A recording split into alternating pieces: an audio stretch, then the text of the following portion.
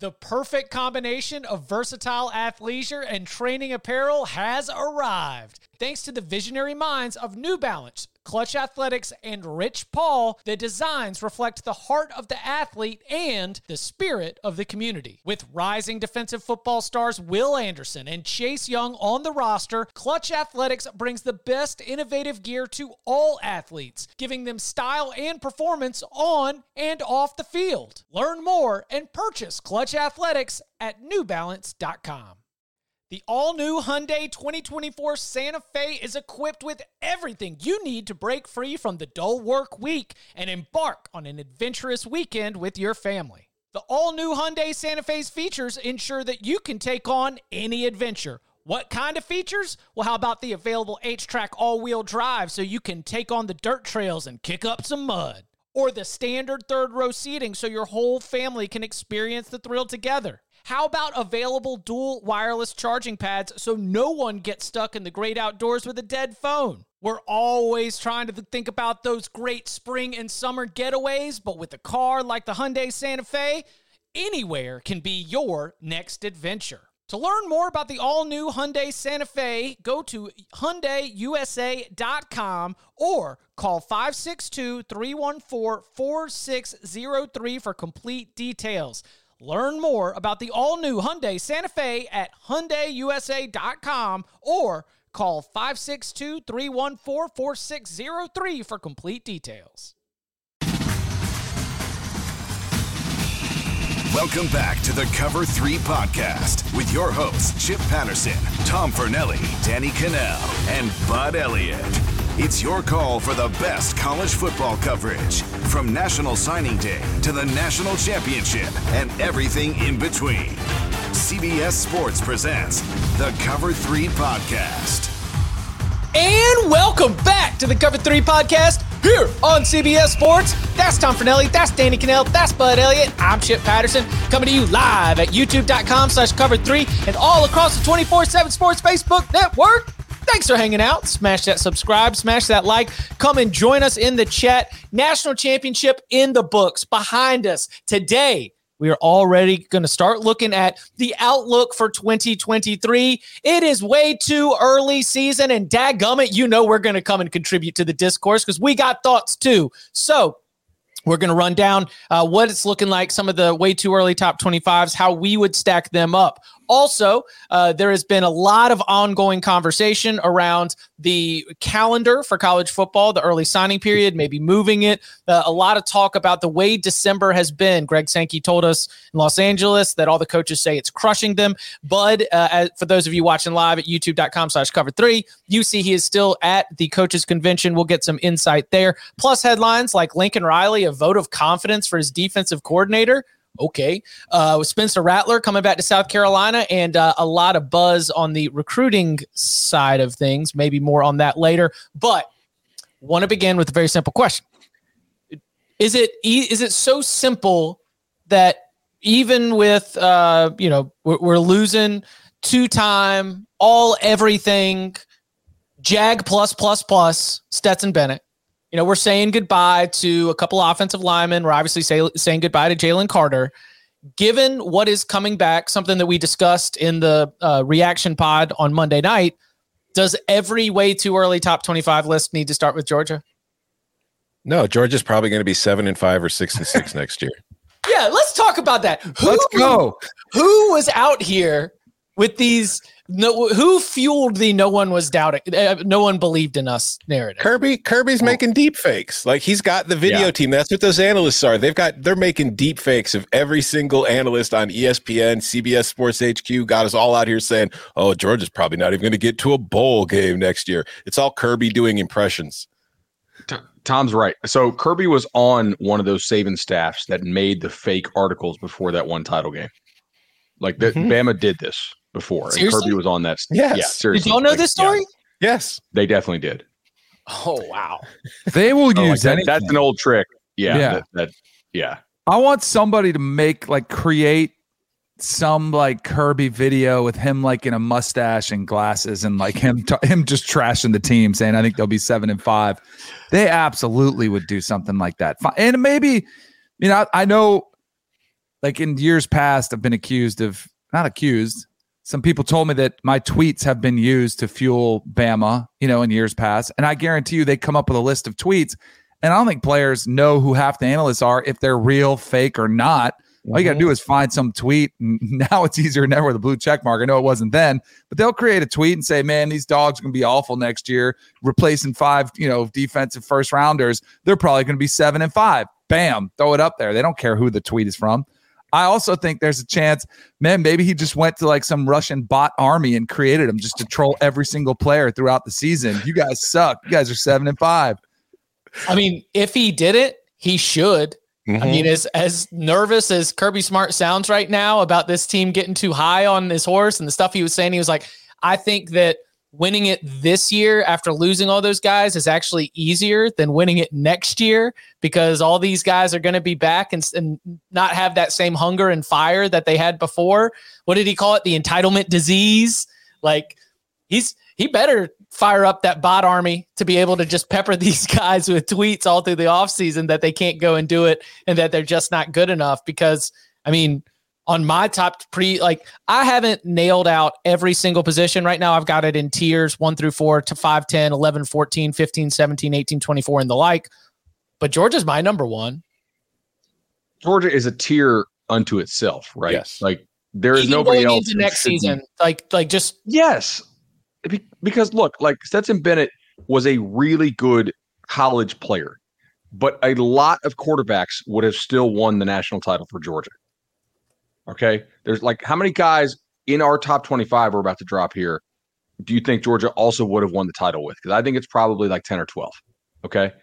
That is the reason I think, like, one of the reasons it's so hard to go back to back to back is because eventually you lose that quarterback who's like a first round pick, Stetson is a really good college player, but he's not irreplaceable talent-wise. And it's Georgia.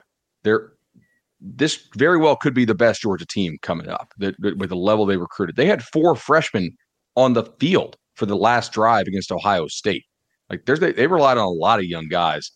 They're going to fix their receiver problem, if you want to call it a problem. They just went to the portal to get the leading receiver in the SEC. They just took from Missouri, and they also got Ra Thomas from Mississippi State. I think Carson Beck will be more than capable for them. And if they didn't think he was, they'd go out and get a portal quarterback. They also have some other options behind him. I think they're a tier unto themselves until proven otherwise. That's where I think they've taken over the mantle from Bama, because we used to talk about them that way. And Bama has to kind of show us that they're back in there. They might say, hey, we're there too. The great part about this, we're about to find out what life after Stetson Bennett is like, right? Because I did see some people pushing back. We did the how many teams would trade for Stetson Bennett. I agree with everything you're saying, Bud. They will have a more talented quarterback. Jake Fromm was like, he was just a guy too, and he had 3 picks against South Carolina. And even if it's a first-year starter, there's some experience factor. Like, do you have a game where you just lay an egg that could cost your team? I think that's there.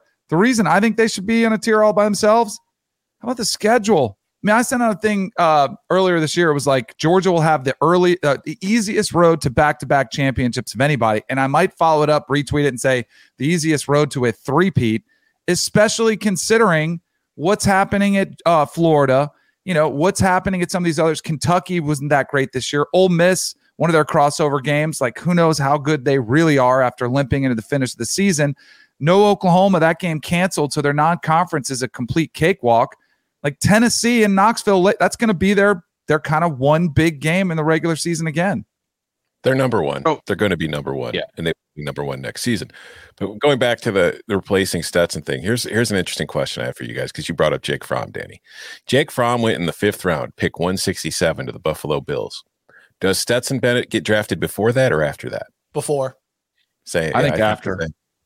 I think you think before? Yeah. I think that he's going to get into those interviews, and the teams are going to really like him. And I also think he's going to test better, like athletically, than most people understand, because we've talked about it. One of the reasons Georgia is where Georgia is right now is because of its development. It's not just getting the talent, it is developing it, both mentally and physically. Stetson Bennett has developed physically alongside every single other player on that roster. He's not the same kid he was coming out of high school. He's not the walk-on.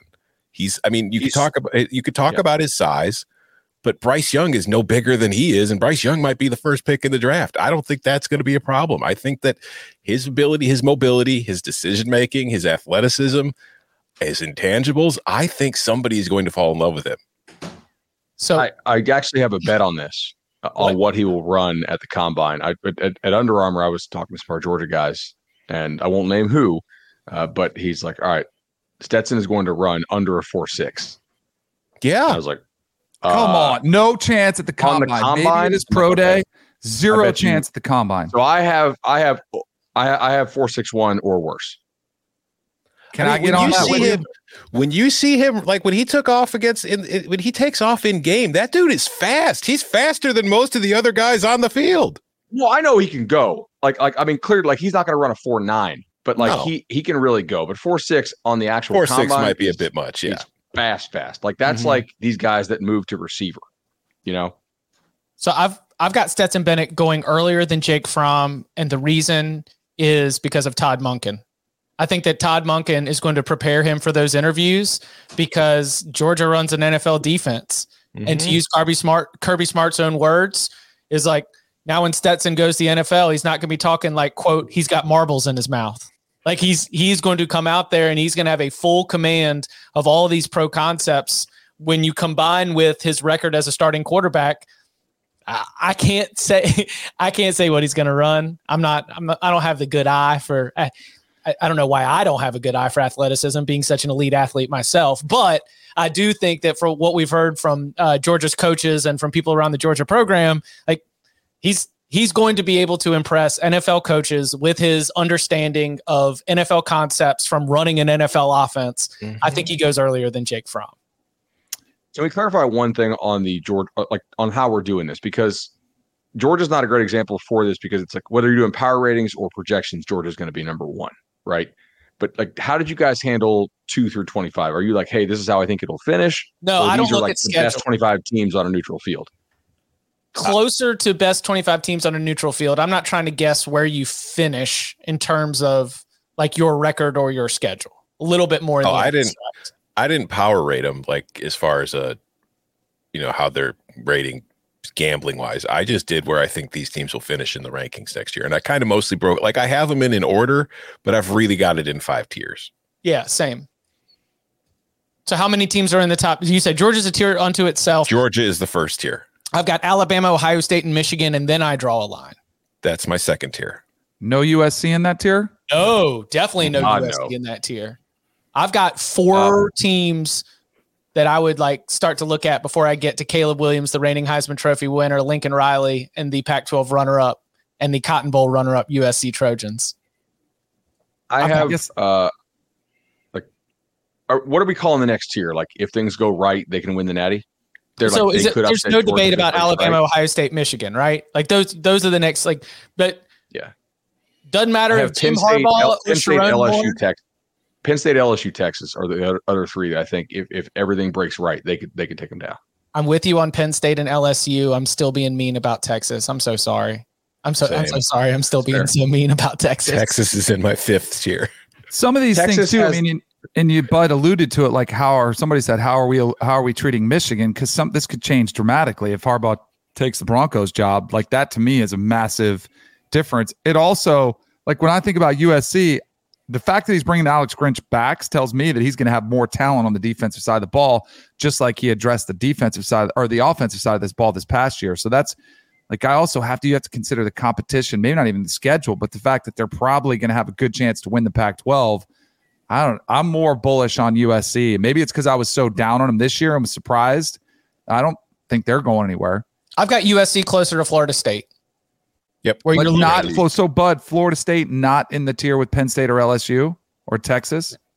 Well, if you like, I think Florida State has much more certainty than some of those teams, but I don't think they have the upside to win a national title. Like none of Florida State's offensive linemen would start on Georgia, right? Like the guy there in Tallahassee extremely excited, like Fabian Lovett would play at Georgia, but he wouldn't start. Verse would start. None of the guys in the second. Well, the corner for Virginia might. Like there's just I think Florida State's extremely well coached on offense, and they have a lot of good college players. But like we talked about with TCU, they don't have a lot of dudes who project like first round. So I have Florida State. Where do I have them? I have them 8th. So they're like the top of that next tier. I think they're a very live team to make the playoff, but I don't know about the upside overall with the next level athletes. Yeah, I guess like I could break down my tiers as Georgia, playoff favorites.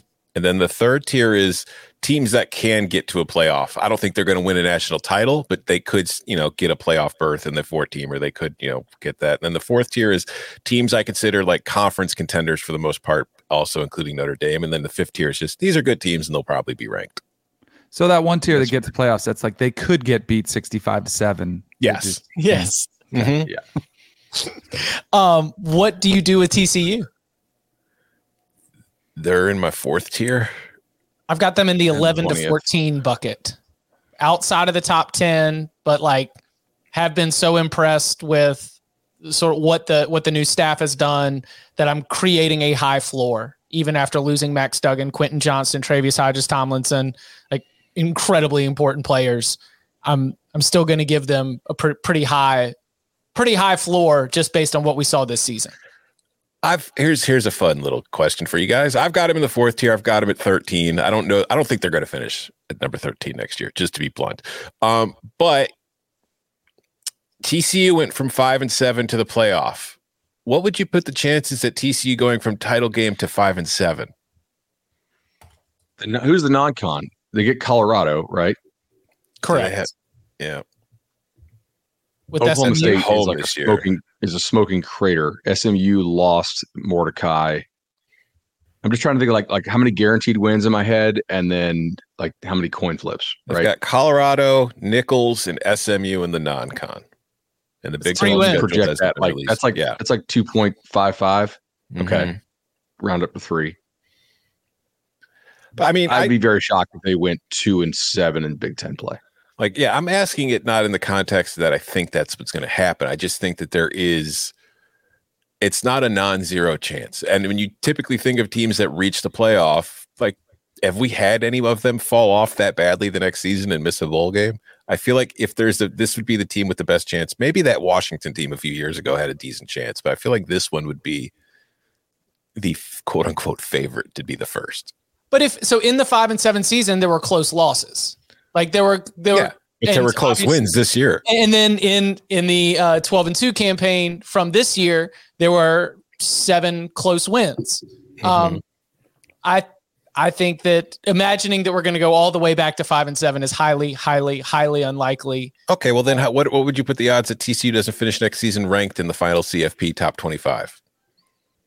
Like 45%. It's a high number, right? Yeah. Yeah. Or does anybody? Am I the low man on TCU? I've got them between 11 and 14. I've got them sitting around with Utah, Oregon, and Tulane. I've got them at 13, like I said, but they're in that tier where it's like this team could win its conference next year, but I think that's probably the ceiling. Yeah. And like, you got to be down on the Big 12, right? I mean, it's going to depend on Texas, and Chip, you and I are very much in the anti-Texas boat right now, just on principle, but Because of like what Kansas State and TCU did? Well, like the Big 12. Like Kansas beat Arkansas. Texas Tech blew out Ole Miss. I mean, I'm down on the Big 12. Arkansas won that game. Arkansas Oh, won. sorry. I understand that Arkansas is such a like heaping like tire fire right now that you just assume that they lost their bowl game, but they did end up winning after that collapse. It is the idea that the Big 12 conference has taken on this role where we all season love it more than all the other conferences because of how awesome it is. But then when you get into the postseason and all of these teams, like Oklahoma's close loss to Florida State was one of the most impressive Big 12 bowl performances that we had.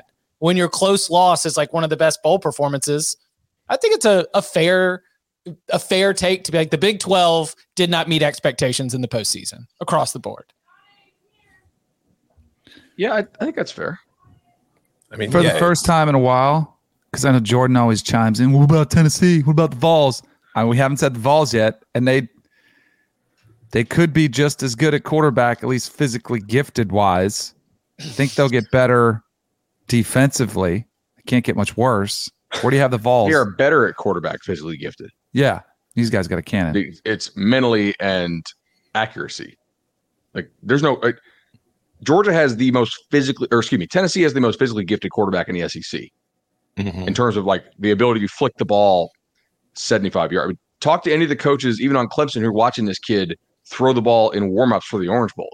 I mean, he's chucking it like 75 yards in the air. Listen, Joe Milton is a freak of freaks. Joe Milton did not spend all of Christmas break trying to teach their parents and uncles how to pronounce Iamaleava for him not to start, okay? Tennessee fans have been working so hard to make sure they get this pronunciation down. The man's going to start by the end of the season. He's too talented. I've got Tennessee in the 18-24. They are without a doubt deserving of a top 25 spot, but I'm not slotting them ahead of some of the teams in like the top 15 because of the importance of the players that are going to be gone from last year's roster. Well, we are on the subject. Well, we are on the subject of Tennessee and its super arm quarterback, Joe Milton and Nico Iamaleava. Did I say it right? Yeah, Iamaleava. Yeah. There we go. Cool. Can I just go on a side rant about how annoyed I was? They released a video and it was cool. I get it. Tennessee's going to the Orange Bowl. So they showed Joe Milton throwing an orange 100 yards, right? And it's cool. Whatever. It goes viral. The football throwing 75 yards is far more impressive than throwing an orange 100 yards. There are plenty of outfielders who could throw a baseball 100 yards. It's not that big of a deal. But anyway, yeah. Just sorry. When I saw that, everybody was like, "Throw an orange 100 yards." Yeah, but it's that's really only 300 not that feet. Impressive, yeah. Right, you could throw from the catchers, but you could throw like I've played with guys. You could throw it over 400 feet. You know. Yeah, I could throw 300 feet when I was in high school. I could throw a baseball 300 feet. So it was not like I'm like, if I can do that, it's really not that impressive to me. But everybody thought it was super cool. Can we peel back? Can we peel back some of the layers on the good LSU feelings? Because that's your long shot title pick. Like if you want to go find like an 18-1 or a 19-1, 20-1 national championship ticket for next season and snap it up, I think LSU might be as one of the better options that you might have there. What are it's not the bowl game performance specifically. What is it about LSU that is encouraging or reason why we seem to have them all in the top 10 and why they might be popular dark horse picks next year? So they're I think talented. You go.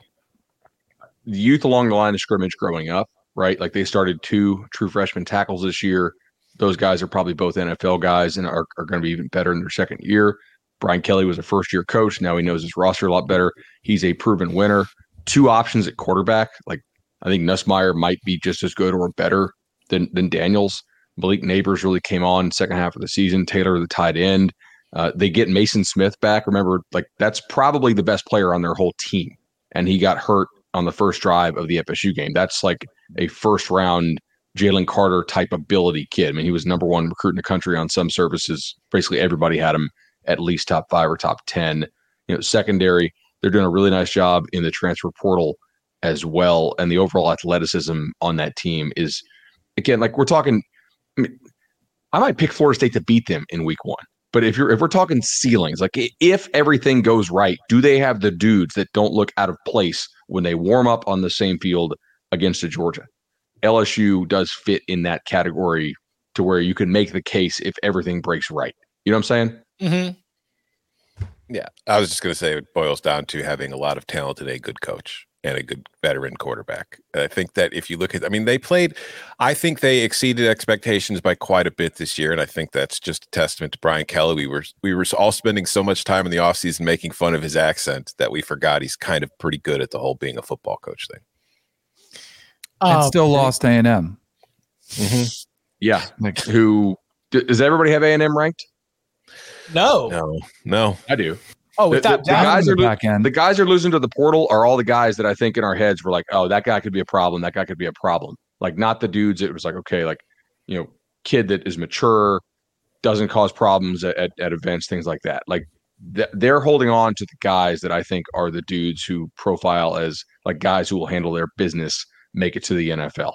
You know, some of the dudes that they're losing are like guys that have to be ranked really highly as recruits because you look like an idiot if you don't make the kid who's 6'6", 280 and runs 4.8 a 5-star, right? But it's not surprising based on the other non-physical factors that some of these guys are leaving. But like I like the guys that they're keeping quite a bit. See, my 2020. I have them in the back end too. mean, we know the roster is going to be talented. We've all thought, man, if they got a fresh set of eyes in the offense, they got it. Like DJ Durkin's one of the great, better defensive coordinators. Like if it goes right and they catch some momentum, that's why I think they could be this year's TCU. See, my 2023 offseason New Year's resolution is I'm staying away from the hype beast programs. I'm not going to fall for it again. Like Texas, I've got them in my 5th tier. Texas A&M, I could have put in my 5th tier. I guess Miami, I could put in my 5th tier if I really wanted to. But I'm just staying the hell away from them. Not until they actually prove it am I going to start getting behind them again. Do you know what's really nasty is that I considered putting Iowa in ahead of Texas A&M. Iowa is in mine ahead of Texas A&M. I mean, like I have Iowa like 26. Yeah, like I've got a level of consistency in all these other areas, and I am adding a significant upgrade at the quarterback position in Cade McNamara, and that's where some balance. Like to answer your early question, Bud, about the how do you approach this? Is this true power rating? Is this how you think it's going to finish? Is this like schedule into consideration? I do need some certainty. Like I can't say, all right, like I know that this is going to be a delicious at the end of this. And at least with Iowa, I feel like I've got those base ingredients that are going to make sure that it's going to be good. And if they do get some good play out of Cade McNamara, that'll go over the top. Like Quinshon Judkins being at Ole Miss, I'm like, well, they're probably still going to be really good at running the football. Like I'm not going to put Ole Miss higher than 19, but I've got them in that sort of back end of the top 25 at this point. I have them 24. Like UTSA, you got to give Frank Harris some love. Throw a team that's won all of these games over the last couple of years. Those to me are teams that I am going to put on my way too early top 25 ahead of Texas A&M, just because there's at least some little bit of certainty, while acknowledging for the purposes of discussion, if it all works out, Texas A&M can lose spectacularly in the college football playoff semifinal. Am I insane to have USC 4th in the Pac-12? No. Yes. Because you got Oregon, Washington, and Utah. Where do you have the other 3? Because we haven't talked about Washington. We haven't talked about Utah, who's got Cam Rising coming back now. Oregon with Bo Nix out. Like there's some good teams in the big coming back in the Pac-12. I have Oregon 9, Utah 10, and Washington 13, USC 14. 14 might be low, but not far off. I mean, they kept Alex Grinch. Are you thinking Caleb Williams is opting out or something? Like what? We just like because he was the reason they were so good this year, and he's coming back. I think they were like 3 wins lucky this year. Well, or 3 wins Caleb Williams. Well, but Caleb. Some of those defensive turnovers are luck, right? I don't know. I want to see more out of that defense. I want to see them take some more proven guys in the transfer portal on defense. Like it's nice to get Anthony Lucas, but it wasn't like A&M's missing him, right? He wasn't an impact guy. He's a potential guy. But do I trust USC to get it out of him right now? No. I'm not convinced they're going to play good defense. I've got USC in my 5 to 10 tier right now. I've got them in the 2nd tier or the 3rd tier. Yeah, 5 to 11 is where I have how many teams I have in that tier because of Caleb Williams. And that is the one thing. It's like if you have the best quarterback in the country, you can get some crap done. And Lincoln's good. Like Lincoln Riley is a phenomenal offensive coach. And I don't think USC is going to have a great defense next year, but I do think it will improve over what they had this year. So I look at the Pac-12. I think it's going to be kind of a meat grindery in that there are 4 legitimate teams in that conference who can win it. Oregon State could be a pain in the butt. UCLA could still be a pain in the butt to go with those 4. Like they could play spoiler still pretty easily. So I could see USC being the 4th best team in the Pac-12. I can also see USC being in the college football playoff. Yeah. And that's a compliment to the teams at the top of the Pac-12, the way that we're looking at them right now. Did Oregon State and make top 25? Yeah, they're in my 5th tier. Where do you guys have Notre Dame? I've got them in 15 to 17. What about you? I had them at 12. 14. Tied with Tennessee. Yeah. Yeah, that Sam Hartman, yay. He's going to be really interesting because he's really talented, but he also really was. I mean, that system is extremely unique, what they were doing at Wake Forest with him. And he really excelled within that system, made some really, I mean, he was phenomenal. He torched Florida State, but when they do that hold and he rides it to the last very second and then flips it out over the top, you get some pretty good wide open looks. And he had great wide receivers at Wake. I'll be curious. Like, clearly the experience, I mean, clearly it's an upgrade of what they had, and it's a position where they don't have to worry about it now. I just wonder if the upside is okay, national championship contender, or they're 10-2 as opposed to 9-3. Yeah, see, those are my two biggest questions with Hartman at Notre Dame. Is that the system? Like, I don't think Sam Hartman is some sort of slow mesh system creation. Like, I still think he'll be a pretty good quarterback without it, but he has to learn the new offense, and that could be a problem. But I think the bigger thing is, like you said, there is no A.T. Perry at Notre Dame right now. Who is that guy? Who is their, like, they've lost Mayer to the draft. So you look at that receiving core, you look at that tight end core. I think there are guys who could step up. It's just there are questions at those spots where it's hard to just assume, okay, they've got that. Notre Dame's going to be really good. I've got him at 14 in the fourth tier. So it's happening again. Tom's going to get us a 1-star rating on Apple Podcast by that Notre Dame fan that thinks their receivers in some like alternate universe that exists are actually good. And who was the guy that you said was a big deal, and then they said it wasn't a big deal? Avery Davis. And Stanford and UNLV and those teams played man to man with no help, and Marshall and just like totally disrespected Notre Dame and just wasn't a big deal. Wasn't a big deal. They had the best offensive line and defensive line in the country. It wasn't going to matter. So start the year off right. The two sides of this for Sam Hartman are, number one, I do agree that the wide receivers, especially at the top end, are better at Wake Forest, maybe the whole daggum room. But then number two, the run game is better at Notre Dame. The offensive line is better at Notre Dame. It might be this slow mesh, but like the way defenses have to respect the ground game at Notre Dame is different than the way that they would play the ground game at Wake Forest. So it's like there's definitely some give and take there where it might not need to be the slow mesh, but the idea that this guy is great at making reads based on the run pass option and the way a defense reacts, you can build that into a Notre Dame offense against defenses that are very concerned about what Notre Dame can do to you on the ground. So like I could see it being kind of somewhat translatable. I mean, is it kind of, I mean, Ian Book was a good college quarterback, wasn't great. I think that's kind of like your floor of what you're hoping to get. And if he's better than that, it's just all upside. But Ian Book took him, 2 playoff games? Mm-hmm. Yeah. Yeah. So, I mean, like, there you go. Anybody? Go ahead. No, well, I'm just saying, like, Hartman's about the best Notre Dame could have done in this transfer portal class because you know, Pratt went back to Tulane. Harris went back to UTSA. Like, Hudson Card was the other guy I think they were really interested in. It might have taken him possibly over Hartman. No. Oh. No? I'll talk about I think if they wanted him, they would have taken it. Like they waited on Hartman. They had a chance to get him, yeah. Have y'all seen? I think they probably liked him. Yeah, they liked, my understanding, they liked Card, but once they remember, I was dropping hints on here. I mean, it wasn't exactly a well-kept secret in the community about Notre Dame was waiting for a certain somebody to finish his season. Like, I feel like once they understood that was going to happen, they kind of backed off Card. Did you all see the meme, the Patrick Bateman transfer quarterback meme? You know, the scene in American Psycho where everybody's pulling out their cards, you know, and like laying them on the table to see who's got the most impressive little business card.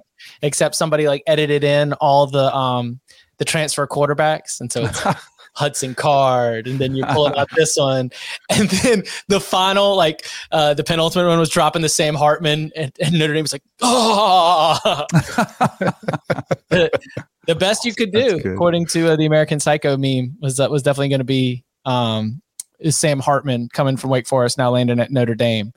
Anybody else near the back half? So we talked a little bit. We talked about the Pac-12, TCU, top tier.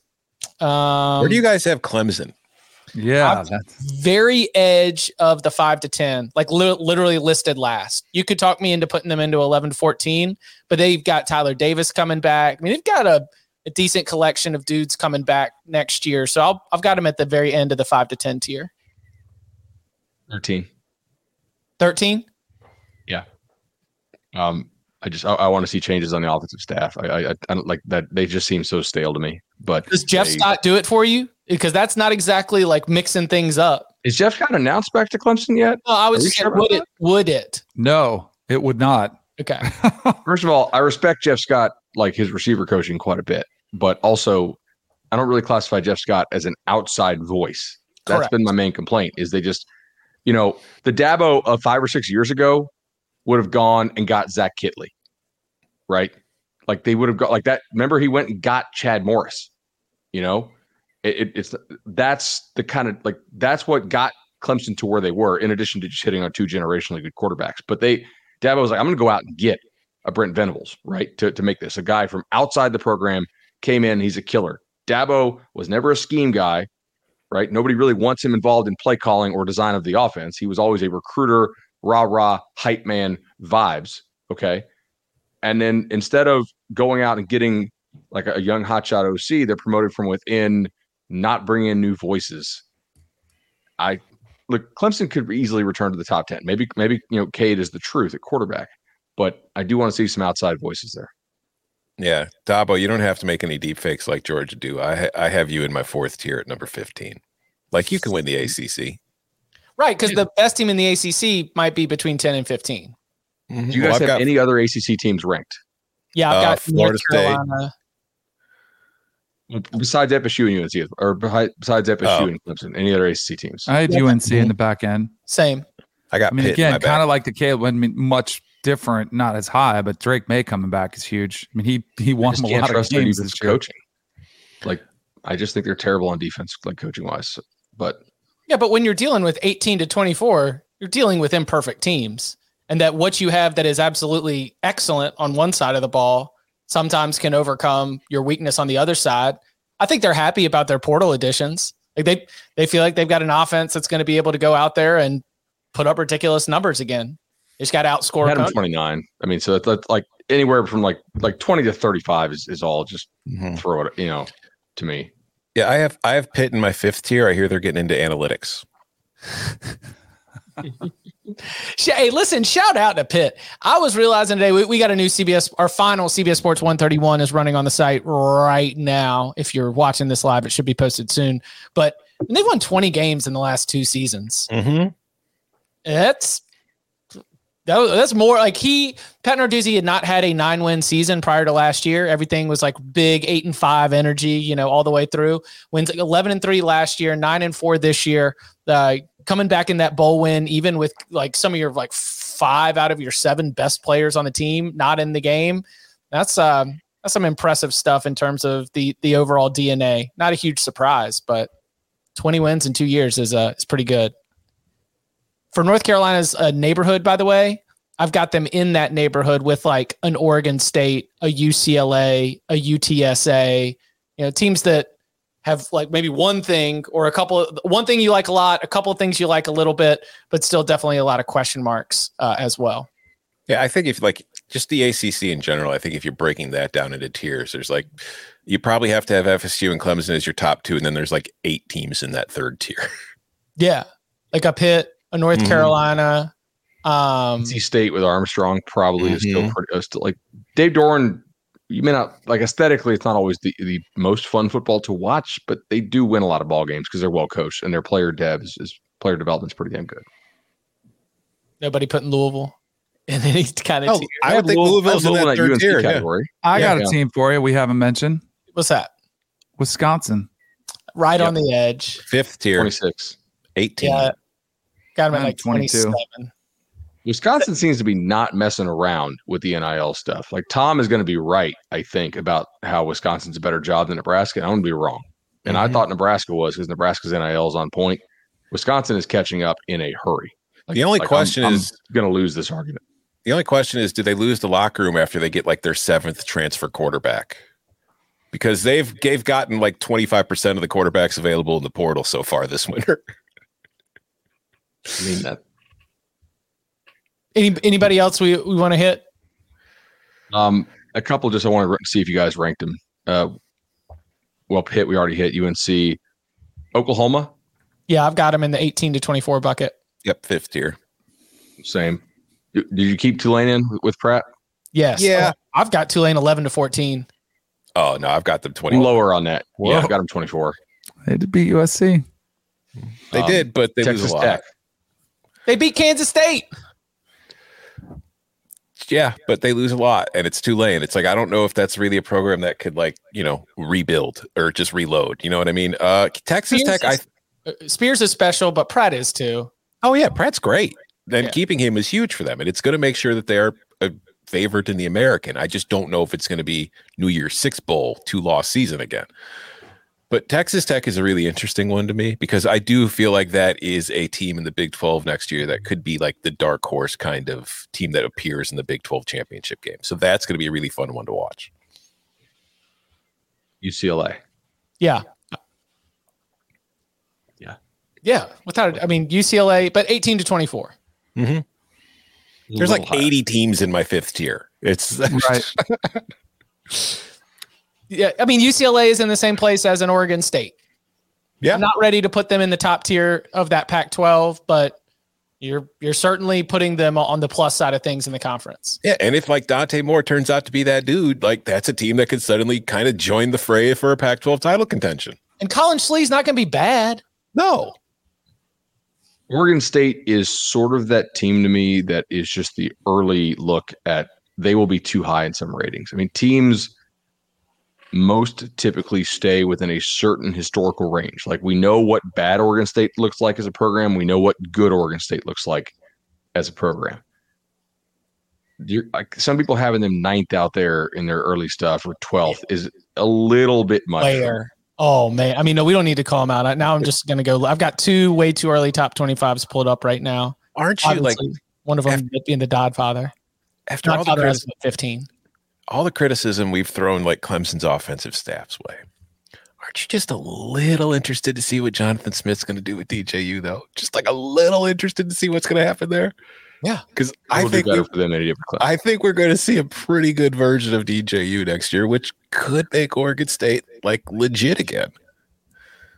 What if he does have a good year, and what does Clemson do then? Like maybe that's what they need to see. I'm not sold on it yet.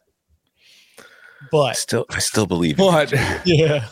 If Iowa announced the coaching changes, okay, let me ask you this on Iowa. Are you baking in the coaching changes you expect to happen if you have them ranked, or are you waiting on them to make those changes before you rank them?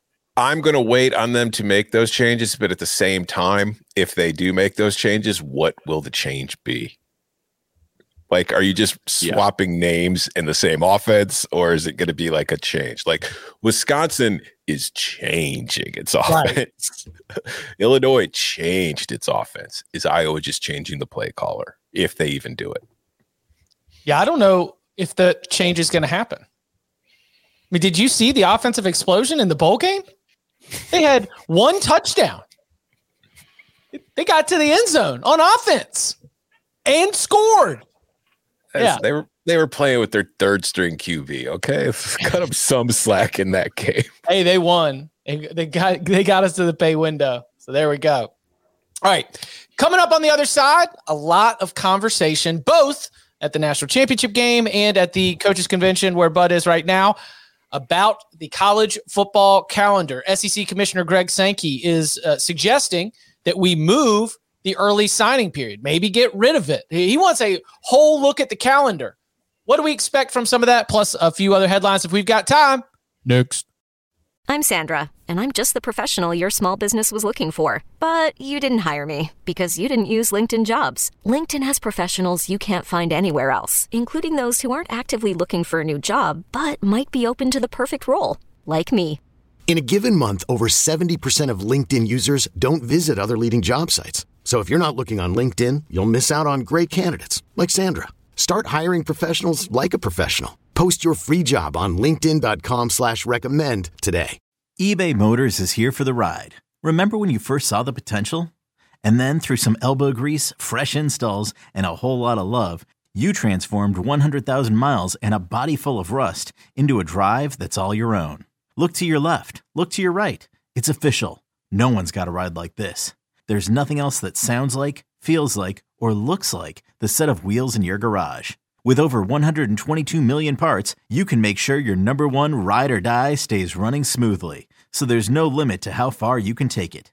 Brake kits, turbochargers, engines, exhaust kits, roof racks, LED headlights, bumpers, whatever your baby needs, eBay Motors has it. And with eBay Guaranteed Fit, it's guaranteed to fit your ride the first time, every time, or your money back.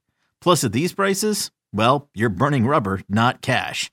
Keep your ride or die alive at ebaymotors.com. Eligible items only. Exclusions apply.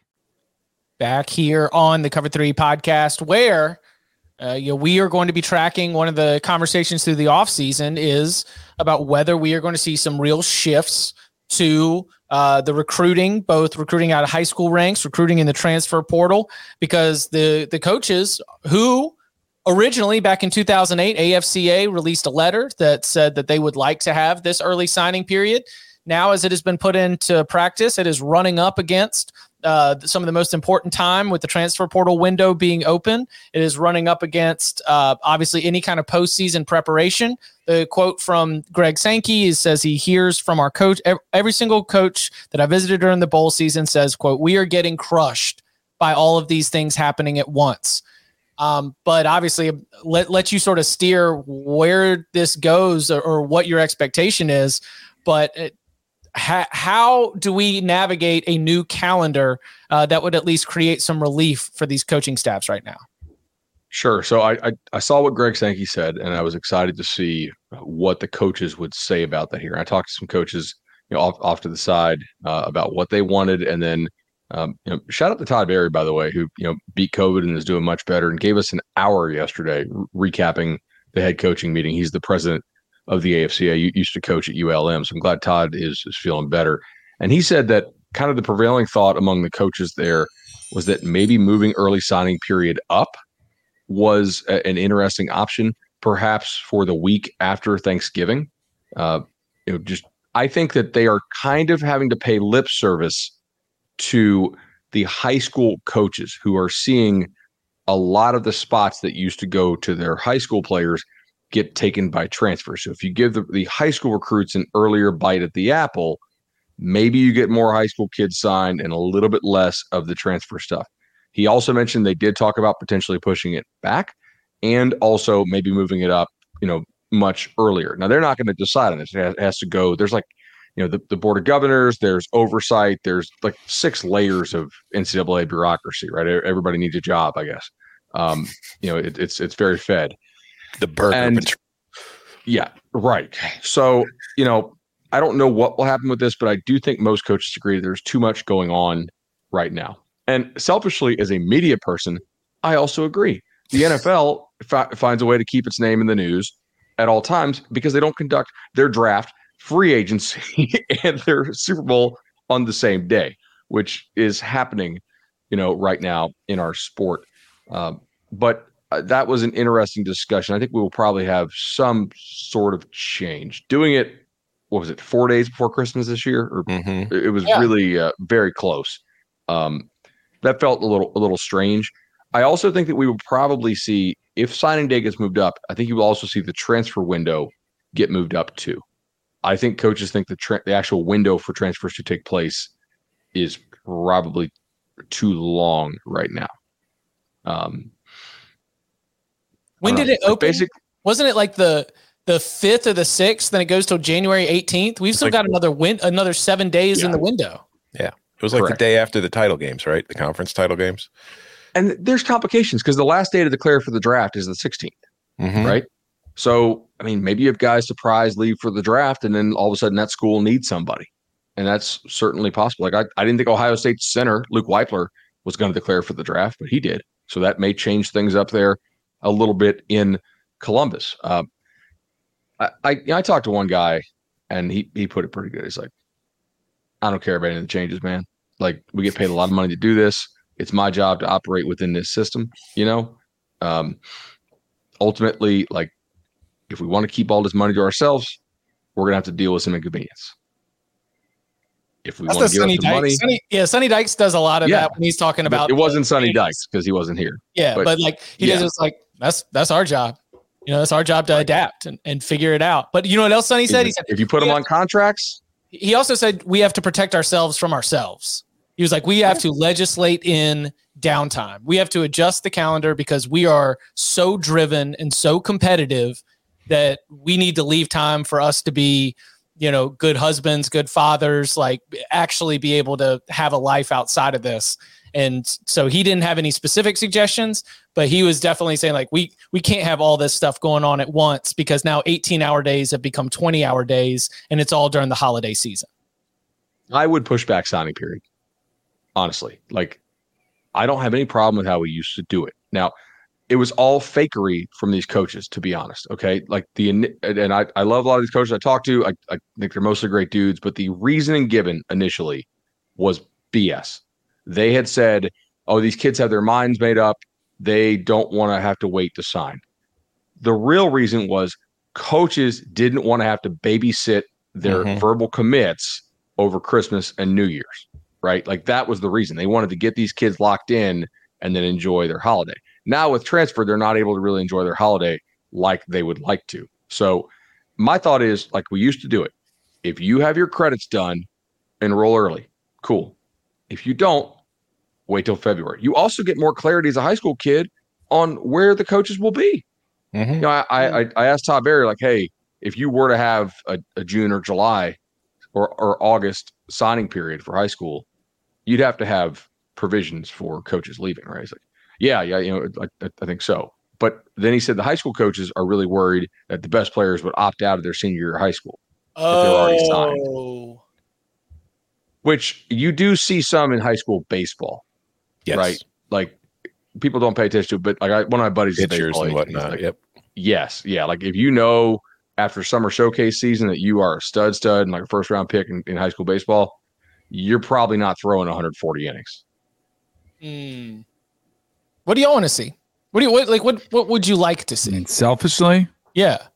I mean, the NFL, I think that's what Sankey's looking at too, how much they own the calendar. You space things out for guys like us. And if signing day was back to February, imagine how much more content we'd have in February when it gets a little dicey. Same thing, like have a transfer portal window that's smaller, tighter, gets more exposure, signing day.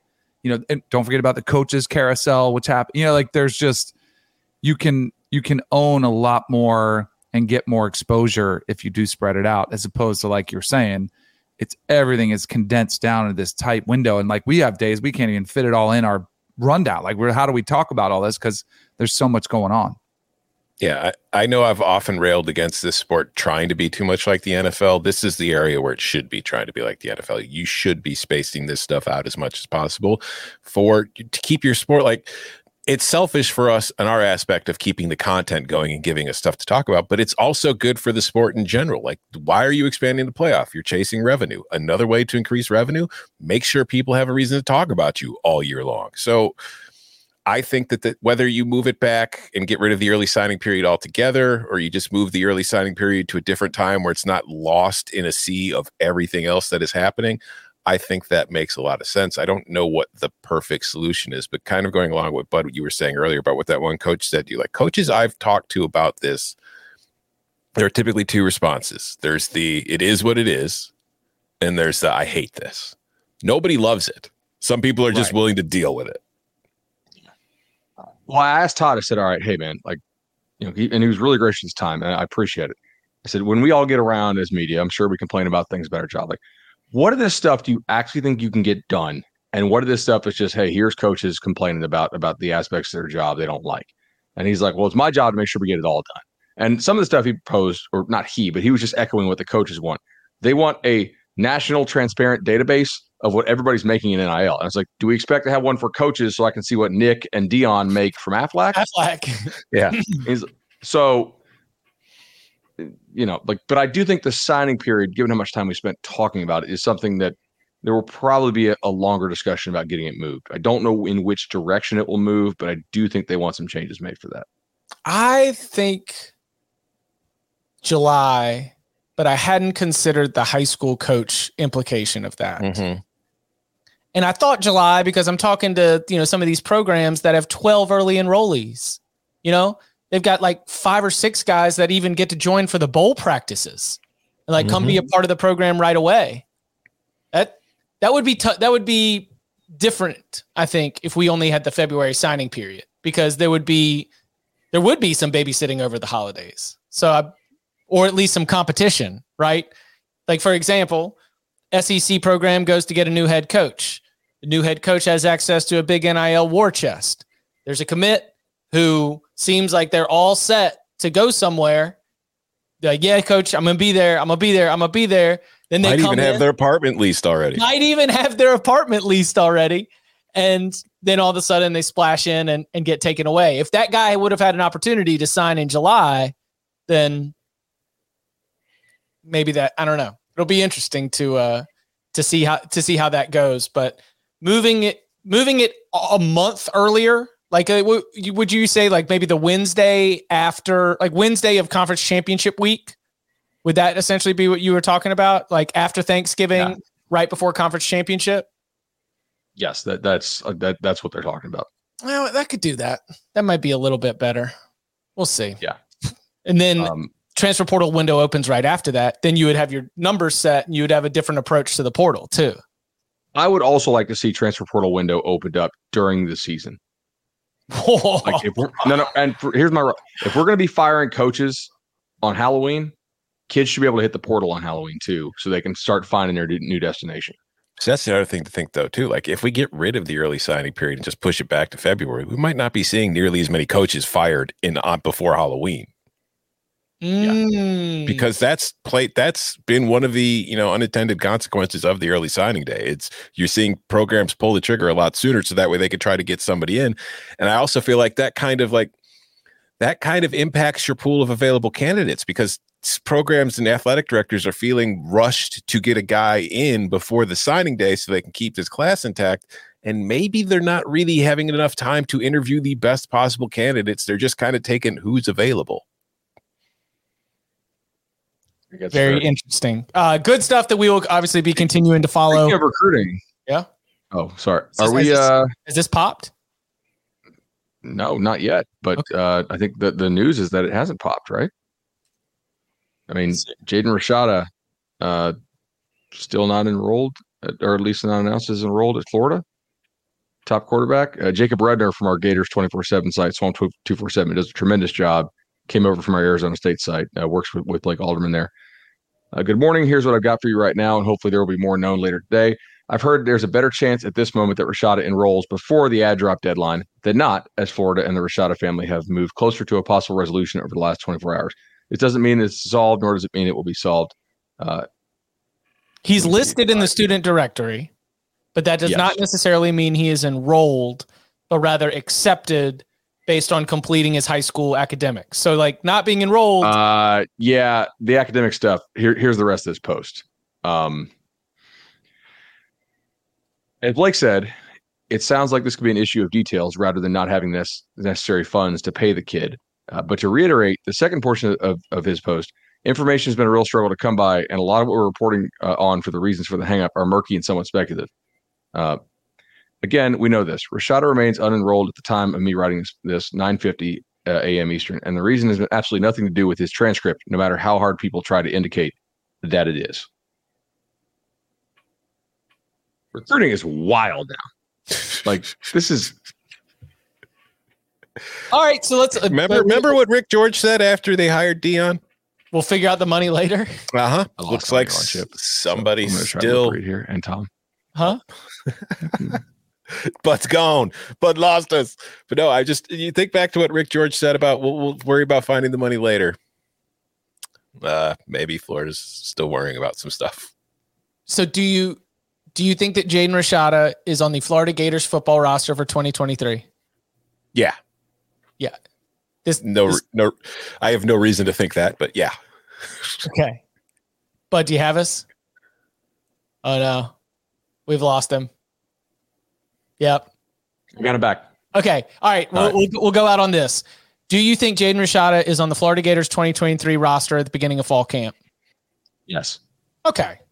So interesting, but we will get this resolved. At least it appears to be headed that way. But yeah, as of this morning, not enrolled at Florida.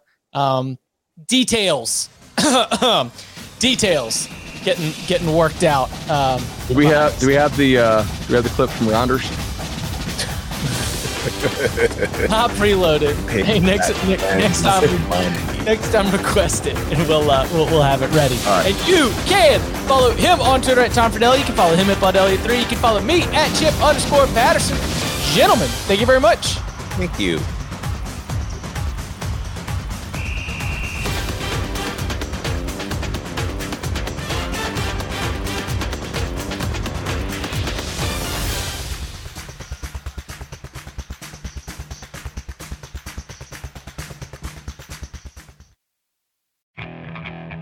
Okay, picture this. It's Friday afternoon when a thought hits you. I can waste another weekend doing the same old whatever, or I can conquer it. I can hop into my all-new Hyundai Santa Fe and hit the road. Any road. The steeper, the better. Because my all-new Santa Fe is available with H-Track all-wheel drive, so I can hit the trail without a worry in the world. Heck, with 3 rows and best-in-class rear cargo space, I can pack the whole family in with all our gear. We've got available dual wireless charging for our phones, so we'll never lose touch with civilization, and we won't lose touch with the primordial power of Mother Earth. So which is it? Waste the weekend or do something a little more epic? And conquer it in the all-new Hyundai Santa Fe. Visit HyundaiUSA.com or call 562-314-4603 for more details. Hyundai, there's joy in every journey.